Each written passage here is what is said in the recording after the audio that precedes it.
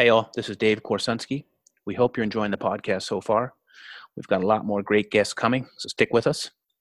If you like what you've been hearing, head to your favorite podcast app and leave us a review. Helps keep our show going, and we really appreciate it.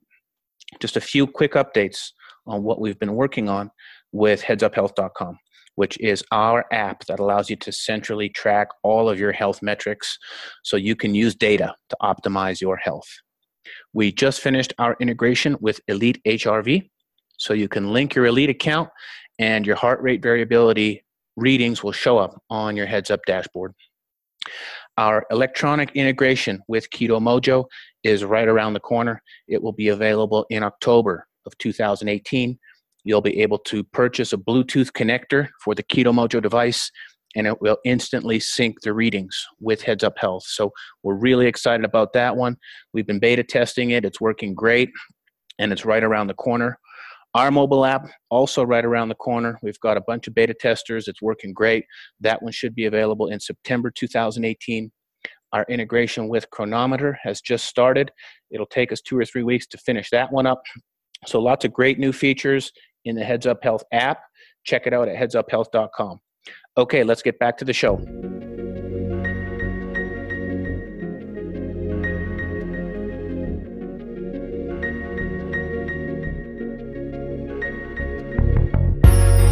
Welcome to Data Driven Health Radio.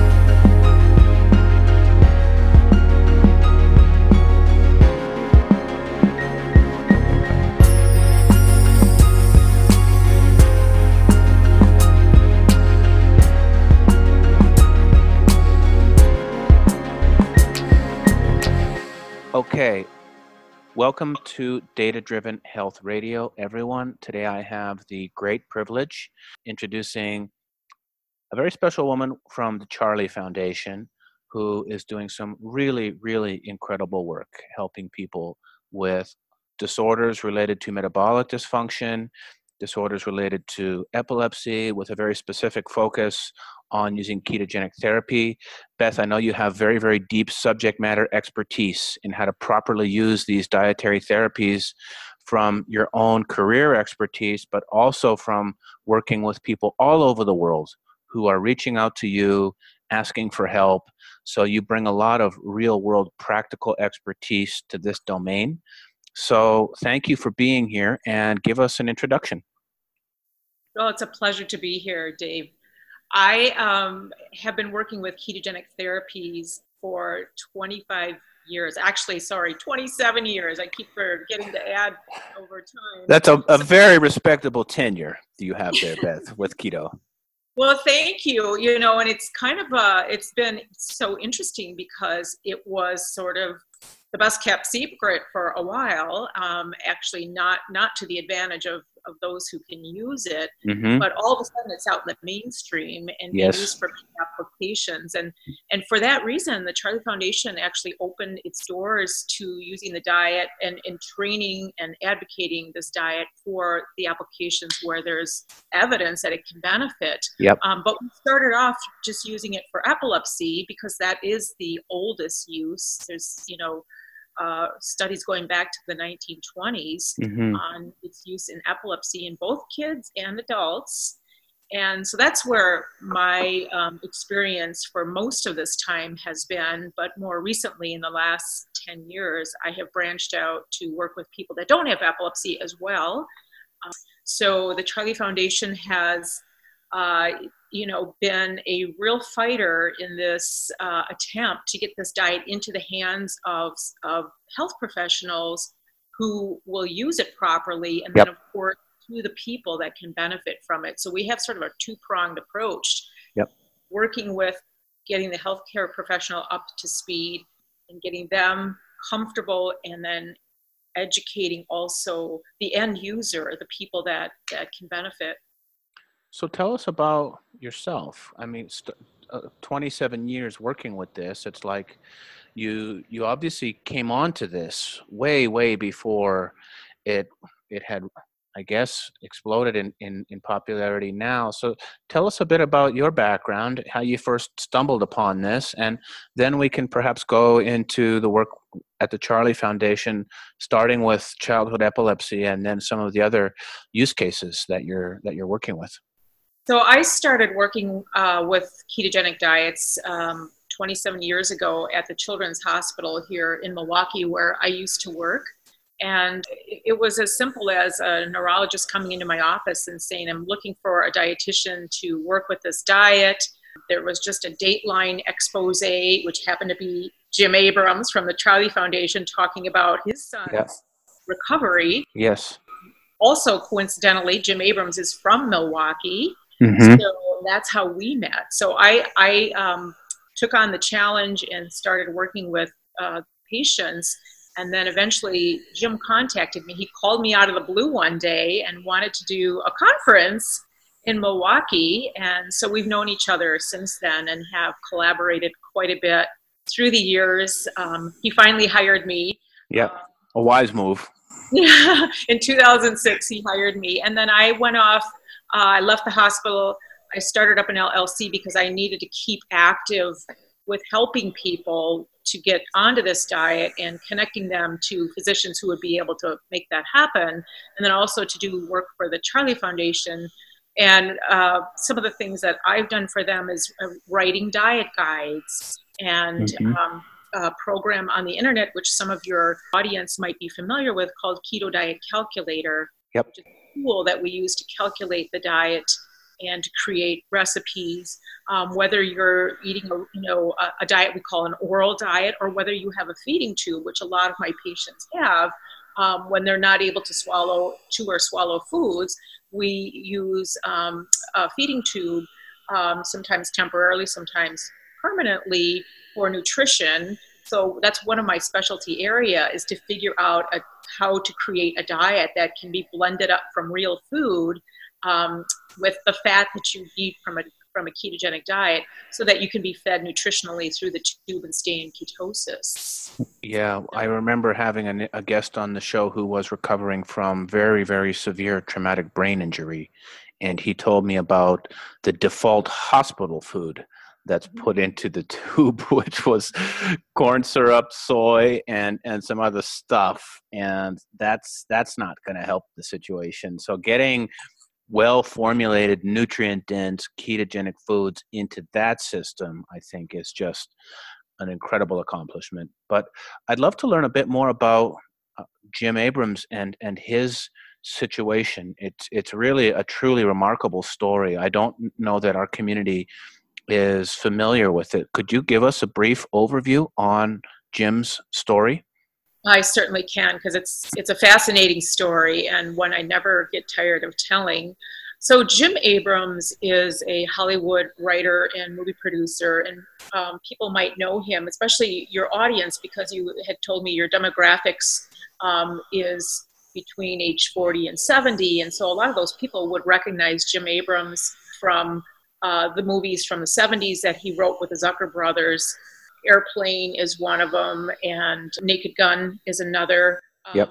There are far more than that, but you can Google his name to see those. Anyways, when his youngest son turned around age 1, Jim and his wife Nancy noticed he started having weird movements, and that was the start of his epilepsy.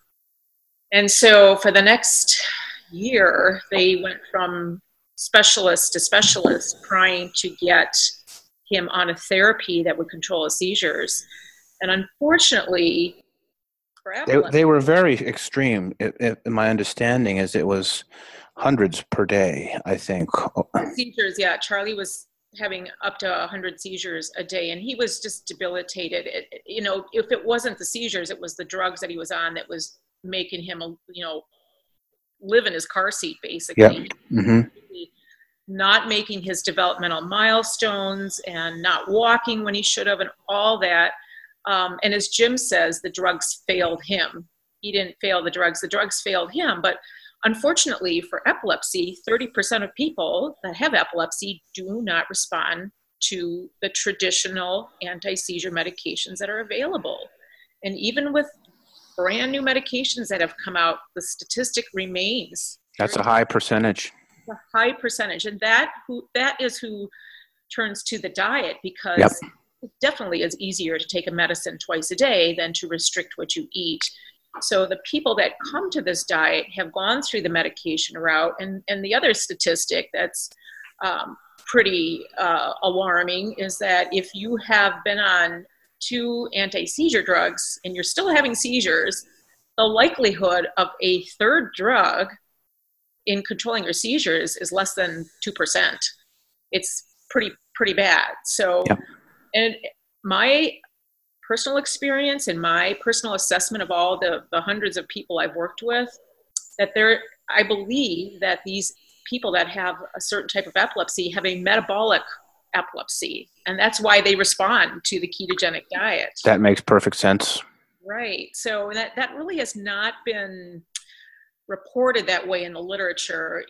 Medical literature is very cautious about making statements, and everything needs to be so evidence-based. And we're very careful at the Charlie Foundation to follow those rules. But in some respects, we can't wait.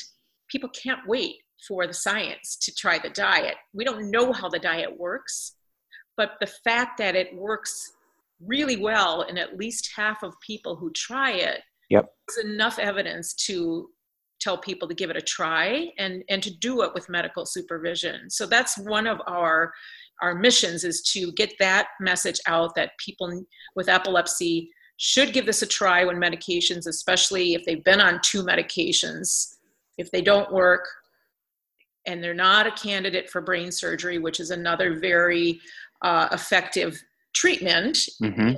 A small number of people who are candidates. If you can't fit into those 2 categories, you should consider this diet. So we spend a lot of time, reporting that and advising people and organizations and physicians on that very message. Now, Jim's son had a very successful outcome, is my understanding. He did. So a few days, or actually about a week after Charlie was started on the diet, and mind you, he was in California, Mm-hmm. and the only place that was doing the diet in the States at that time was Johns Hopkins on the East Coast. So Jim had to take him across the country with his wife, get him admitted, start him on the diet, and within days, he had like one of the worst ever types of epilepsy. It's called Lennox-Gastaut, and it's just like, if you get that diagnosis, it's like the worst ever. It's all different seizure types. It's not just one type of seizure. He had drop seizures. He had tonic-clonic. He had myoclonic. He was just a mess, actually. But to have all of those seizures go away in a matter of days, and can you just imagine what the parents felt like when he went? A miracle. Relief, elation. Yes. Yeah. And then what? Yeah. Then why didn't we know about this? Why weren't we told about this? That's when you start to get really angry. It's like, I had to go find this out for myself, and these are the best medical facilities in the country. Mm-hmm. Yes. And they did have to find out. No one offered it to them.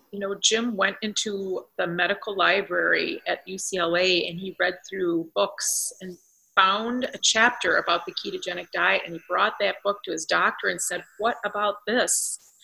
And his doctor said, "Well, yeah, I know about that, but we don't do that here." And Jim says, "Where do they do this?" And then his doctor said, "Well, they do this at Johns Hopkins." Well, the determination to go and do the research and make that discovery, and then to have the determination to just not take no for an answer, and say, how do we do this? A lot of the guests we talk to on this show, Beth, will advocate for becoming your own detective. A woman we just spoke with, Carrie Brown, with bipolar, and that was her number one message, was becoming your own detective. And that's what comes up, is just not willing to give up until you find the answer. And there is an answer. out there. So that's just a really, really amazing story of Jim finding this buried in the textbooks, and then within a week there is a complete remission, and I would say a cure, actually, because my understanding is Charlie is seizure free at this point. Yeah, so one of the best things about the ketogenic diet is it's a temporary diet for most people, specifically children. We know that for sure for children because that's who it's mostly used in. Mm-hmm. So most kids with epilepsy are on the diet for 2-3 years. Charlie happened to be on it for 5 because they did try taking him off at the 2-year mark and the 3-year mark, and his seizures came back. So he stayed on for 5 years. And then you don't just stop the diet, you get taken off gradually, you reduce gradually, you increase the carbs slowly. But Charlie's 26 years old. He's got a career as a preschool teacher. Mm-hmm. He doesn't remember having seizures, and he really doesn't remember the diet very much either. He remembers that people brought him food. Well, I'm definitely not a medical expert. I'm a technologist, as you know, Beth. I'm just building a software program to help people track all of this stuff. So I don't understand all of the biological underpinnings of how that works. But I'm starting to hear more of this word cure outside of the epileptic world. I was just fortunate enough here in Lake Tahoe, actually, we had Dr. Stephen Finney come up from Virta Health, and he used that same word associated with type 2 diabetes, which means not only are the symptoms reversing, the body is healing itself. And so it's not just a Band-Aid that you have to stay on for the rest of your life. So like you said, you do have to be very careful about the language used, especially in the medical domain. But I'm hearing that more regularly. Obviously, it's not going to be 100% in 100% of the cases, but it's incredibly powerful to be able to even say that in some of the cases. Exactly. It is exactly what we have come across. I mean, for him to be eating whatever he wants, to be able to get through college, live on his own, having the history that he had, I mean, people are astounded. Doctors are astounded about him. And he's not an anomaly. I've worked with many patients. Yes. Similar experiences. One story was so compelling that Jim actually wrote a movie on it called First Do No Harm. Mm-hmm. And this was in the 1970s. And Meryl Streep played the mother in this movie. And it's a story of a little boy who had terrible seizures and ended up in a hospital. And they kept medicating him, and the family contacted Johns Hopkins and asked if they could bring their child there to try the diet, and they ended up taking him out of the hospital against medical authorization. So this is a true story. Mm-hmm. And took him to Hopkins, put him on the diet. He had the same outcome that Charlie did. He stopped having seizures. Yes. Completely. And now that boy is in his, probably in his early 40s. But Jim wrote a movie about that because it was a very interesting drama. There were a lot of other situations that occurred during his recovery. The family lost their farm because of his medical bills and so forth. So it's an interesting story, but it's curiously how a lot of people find out about the diet still. Yep. To this day. Yep. To this day. And that tells you that the diet is still highly underutilized. It is not in every hospital in America. It's in a handful of hospitals. Well, hopefully that's changing. I think the wave is only gathering momentum. So I truly hope that as more education and awareness comes around this type of therapy, that it becomes more broadly accepted within conventional medicine. But maybe, Beth, for our audience who's listening and may know someone or have a loved one who thinks this might be helpful. You mentioned some terms earlier when you were talking about Charlie, different types of epilepsy, different types of seizures.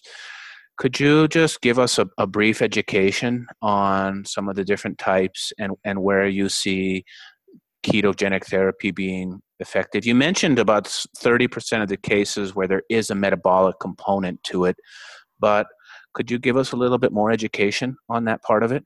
Yeah, so epilepsy, the definition of epilepsy is 2 or more unprovoked seizures. So I've talked to people who tell me they've had seizures all their life, but they don't think they have epilepsy. And unfortunately, they were not told by their physician what they have, because that's the definition of epilepsy.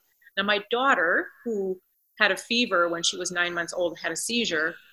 So that's provoked, her seizure was provoked by the fever. That's not epilepsy. And she only had one. And there are other kids that have fevers and then have seizures. That's not epilepsy. So again, just a very simple definition of epilepsy. It's 2 or more unprovoked seizures, and they can't find out why the seizures are occurring. Maybe they can find out where they're coming from, but they can't find out why. And so to this day, we really don't know what the trigger is for a seizure. So that's part of the mystery of epilepsy. But another mystery is we don't know how the ketogenic diet actually works to control the seizure. So those double mysteries make it difficult for people to understand this. But there's been controlled trials that have done, several in children and some in adults, showing over and over again the same statistics. At least 50% of people, whether they're children or adults, who do this diet, no matter what kind of epilepsy, no matter what kind of seizures, at least 50% of them have 50% or more reduction. Yep. And about 15%, all the way up to 20 or 25%, have complete seizure freedom. Yep. And you might say, well, why the big difference in seizure freedom? These are different hospitals reporting this. So some hospitals get really good at applying. So there's an element of implementation technique. Most certainly there's an element of compliance, I'm sure. There's probably an element of genetics involved. I just had an interview with Alex Swanson from Nutrition Genome, who looks at genetic traits about how people metabolize fats, what types of people are better suited to a ketogenic diet than others based on a genetic component. So I would imagine that those are all playing into some of the variation in the success rates. Yes, and I would hope within a few years, within maybe 10 years, we will be able to pinpoint who would be a good responder. Yep. But what I tell people when I work with somebody that's interested in the diet is, you know what, it's a tough diet. And usually people with bad epilepsy are like, tell me what tough is. You tell me what tough is. Yeah. They know tough. You can't argue with that. They got a pretty good point there. Yeah. But what I'll say is, I think before we even consider this ketogenic diet, there's a huge learning curve. You're going to be buying different foods. Your family has to get on board with this. If it's a child, the school's got to know about it. So there's, a lot of education that goes on in this. Before we go there, there's something that you can do that might be very effective that you can test out. And so I worked with the Charlie Foundation to design 2 different media pieces that incorporate this concept. One is called Does Sugar Affect My Epilepsy? And it's just about getting rid of sugar in your diet. Yep. And I might add to that sugar substitutes as well, because they're actually just as bad as sugar. What about white bread? And highly processed foods, Yep. Right? So, which is basically like worse than sugar from a blood sugar point of view. Exactly, you're a step ahead of me. So the first one is just about getting rid of sugar. For some people, that is a huge hurdle because we're talking about medicines in liquid form.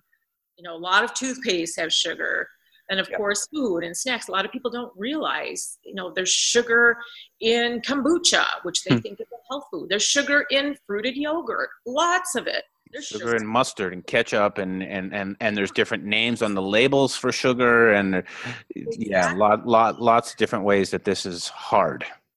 So that's step one, and that alone can be a big deal for people. So I'd like to give people like 2 weeks to work at that and then say, when you're ready, come back because I have the next step for you. And the next step is more like a paleo diet, which is what you were referring to with the white bread. This is now sugar-free, gluten-free, because we're going to get rid of processed foods and healthy fats. And so this is just about eating real food and not eating processed food. So we have a different media piece. So that's phase 2. That's phase Like, let's get into nutrient dense, whole, unprocessed foods, eliminate gluten, grains, legumes, and go towards more of a paleo type of a template. Exactly. And so we have a 4-page, beautifully designed media. I have a graphic artist that just made this beautiful. And by the way, can we share that, Beth, attached to this? Is that internal to the Charlie Foundation? It is, and they can get it through the Charlie Foundation through their store, and then they just ask a couple dollars for those. Okay, that's fair. Yeah, maybe we can link to the store, so if people want that, they can find it. I can definitely provide that to you. So I'll tell you what, I get reports back from people who try the first one that seizures are far less, and I get even more response from the second one. Yep. And some of that may be not only they're eating real food, their blood sugars are lower, they could be gluten sensitive, so they've gotten rid of gluten. Gluten can be inflammatory to some people, and there are reports in the medical literature of people that have taken gluten out of their diet and their seizures have gone completely away. So that second step is something that it doesn't put you in ketosis, but it sure affects your metabolism in a positive way. Yep. And again, I would recommend anybody thinking about keto for epilepsy, try these first steps. And then even if you're getting some improvement, it gives you a hint of information that, oh my gosh, my diet does affect my seizures. I want to take this further. Yep. And I know that I used the paleo diet for many years and then took the next step toward keto, which is just even tighter around the things that are going to impact blood sugar, fruit, rice, things that are still sometimes included in paleo. Then you get rid of those. Now the blood sugar is being even more tightly controlled to the point where we're inducing ketosis. So that was a big step for me in my own education about my personal health, was what was really the difference between these two. And that's taking it into, I guess that would be stage 3 for you guys, which is then going on to keto. And that's a good way to do it, because I remember going to the grocery store for the first time and I had like paralysis by analysis because I didn't even know what I could buy anymore. And it was like a stressful event. I actually was like getting anxiety because I'm like, man, I'm kind of just standing here, not really knowing what to buy. And that's a learning curve that you experience with everything, playing the piano or going keto. There's always that struggle-based learning component to it. But that's a nice way to give people some approachable ways to get into it and know that it's going to work. And if you have some improvement, you're like even more motivated to go to the next level. Exactly. And just a couple examples. I had someone recently who said, I'm doing your whole foods diet and I'm having less seizures, but I realized one of my favorite foods is pineapple. And I had, a good chunk of pineapple, and like 20 minutes later, I had a seizure. And I realized either I need to have a tiny little piece or give up pineapple altogether, which again, it's my favorite fruit, right? So that was a learning experience for that person. She had gotten rid of so much fruit in her diet because that's what you have to do on a whole foods diet. Mm-hmm. She was able to identify pineapple, which has a very high glycemic index. It means that as soon as you consume it, it's jacking up your blood sugar right away. Yep.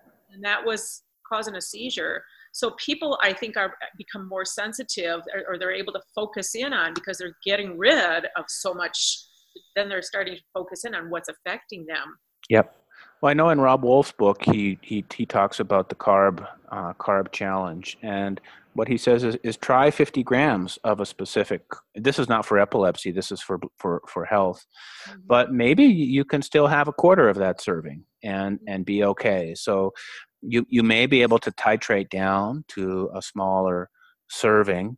And so he was recommending that people do the 2-hour postprandial blood sugar test after eating different foods, see how high it is.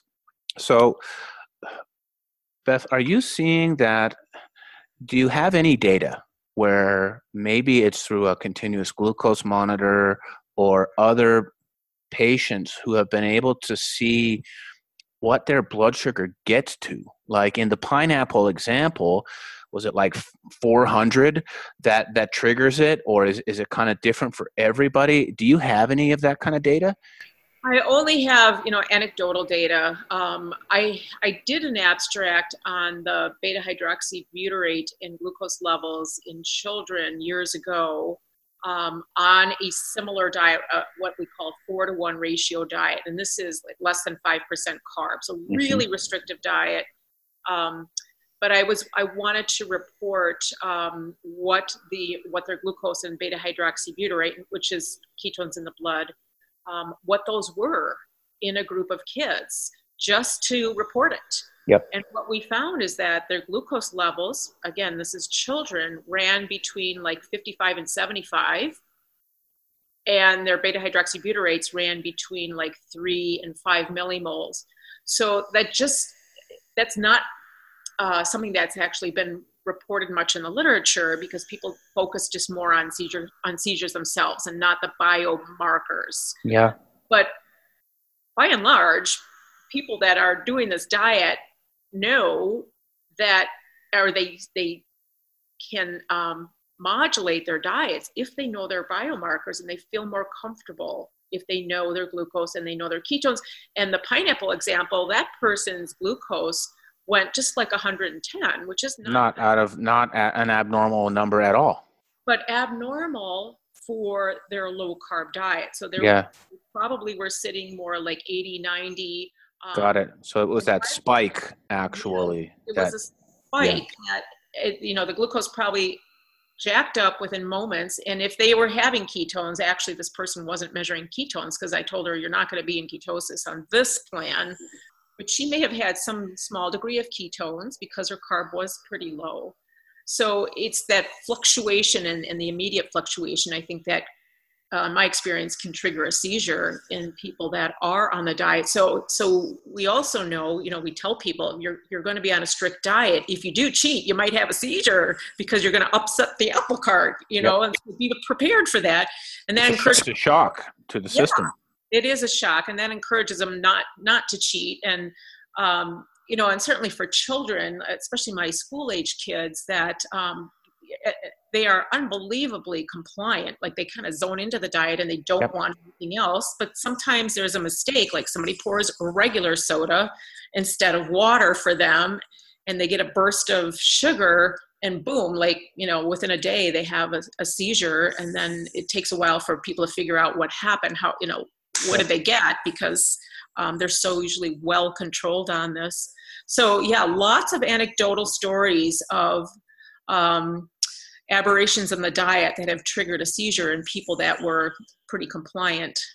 Yeah, the data nerd in me immediately wants to try to see how we can find these correlations. And the society we live in, the food on our shelves is highly oriented to be unfriendly towards blood sugar. I've mentioned this many times, but the day when we can just put the Apple Watch on, or something that's just doing continuous glucose monitoring, where you don't need a prescription, it's non-invasive, and even if it's not seizures, people can start making these associations. It just could be digestive issues, it could be brain fog. A lot of people just who don't have a chronic or acute disease are going to go to the lengths to start pricking their finger 10 times a day. That's a big leap for a lot of people. So the sooner we can get to non-invasive, off-the-shelf, everyday technology to help people make that association, I think that's going to be a big win for the health of our society as a whole.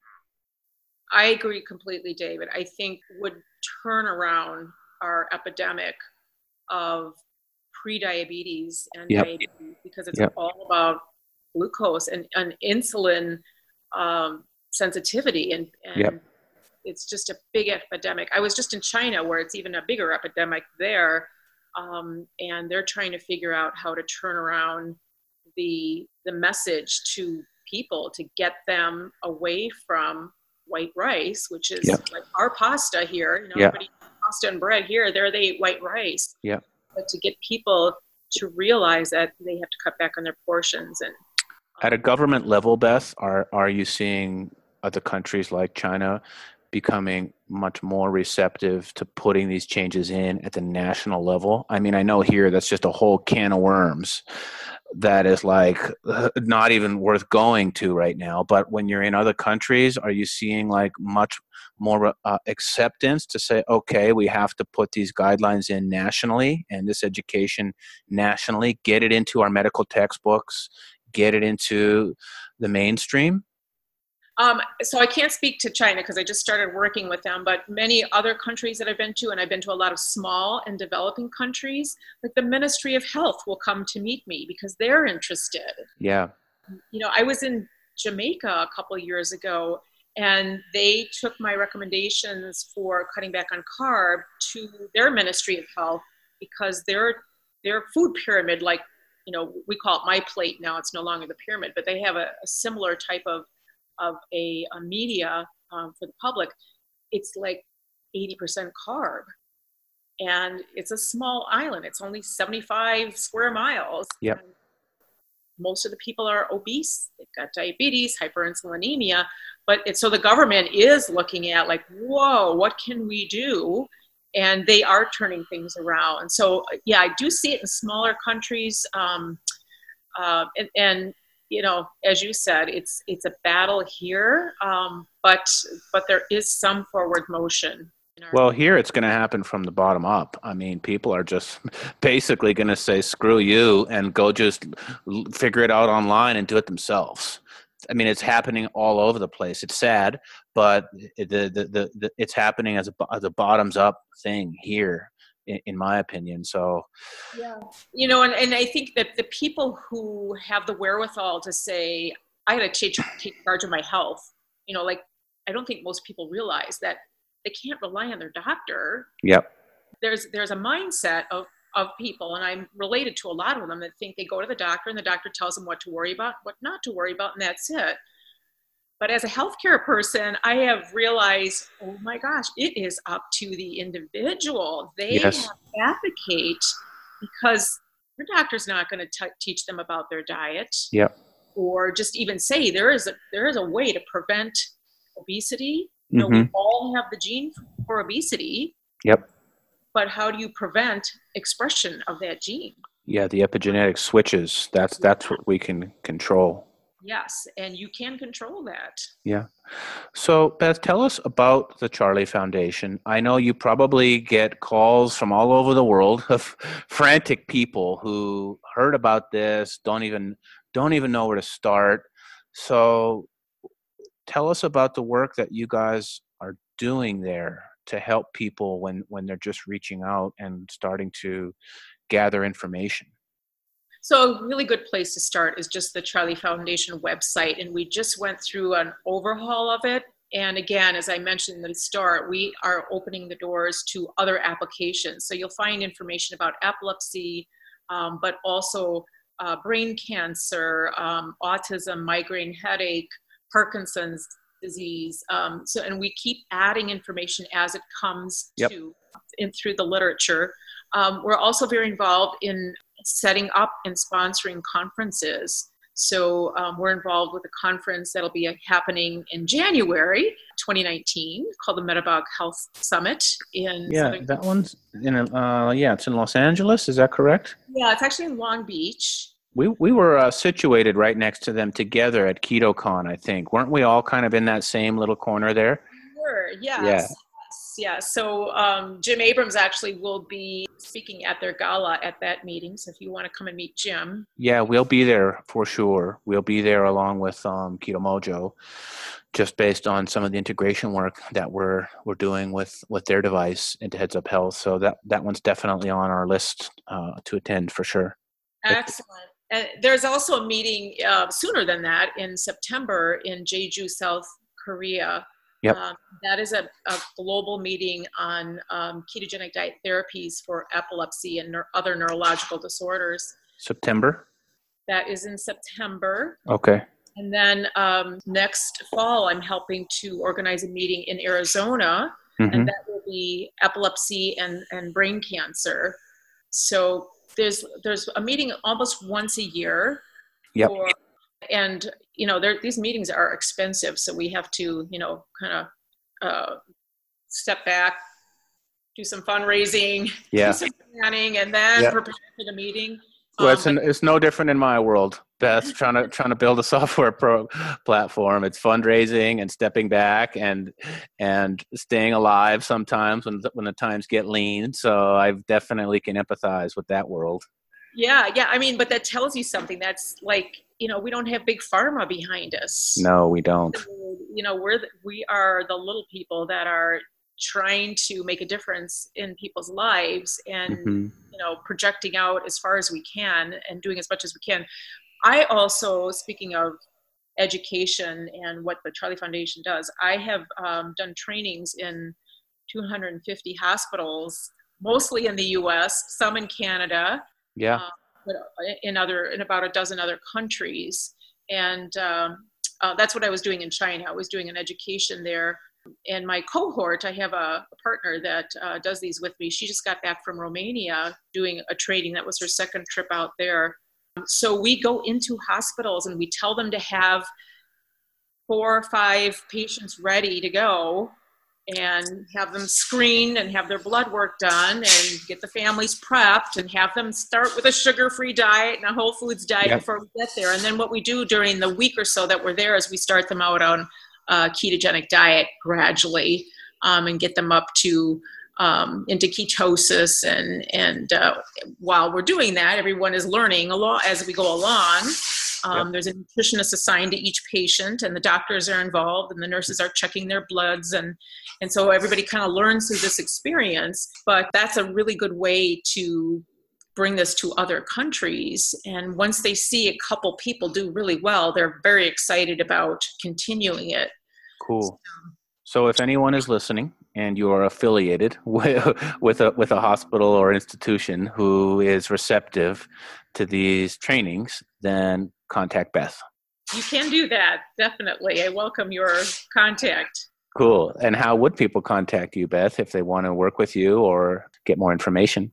So I'm going to give you the easiest way, because this is the easiest way for people to remember. If you just go to the Charlie Foundation and press the Contact Us link, that goes directly to Jim Abrams. He's all those. Well, he's very intimately involved then if he's screening the messages. Yeah. So he'll send the ones to me that say, I want a training either in the US or wherever I'm interested in a training. We also, since I'm talking about the Charlie Foundation and resources, there are a list of about a dozen people like me who work individually. So if they're looking for a nutritionist, we have a nutritionist and a nurse and a keto coach in our group. If you're looking for somebody to work with, these people work globally on a consultation basis. There's a fee involved, of course. They're all individuals, but you can contact them through their email. They all have websites, but they all are very experienced ketogenic professionals. So that's another avenue for someone that's looking for help. And also, if you're listening and you want to contribute to a worthy cause, the Charlie Foundation would be a wonderful place to look. Why, thank you for mentioning that. Shameless plugs are perfectly acceptable on this show, Beth. Yeah. So I will add to that Jim Abrams matches every dollar that is donated. That's incredible. Yep. Yeah.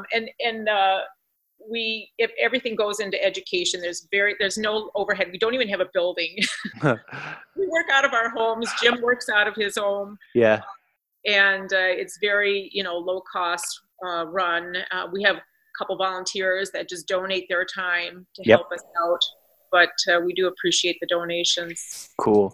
Well, it's been really great getting to know you, Beth. I know we exchanged a bunch of emails. We finally met in person in Austin, Texas at KetoCon.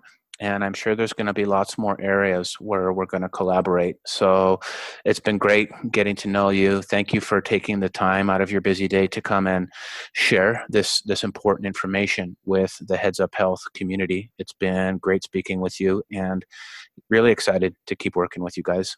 Thank you. I look forward to as well. And I wish everyone the best that's listening to this to take charge of their health. Thank you, Beth.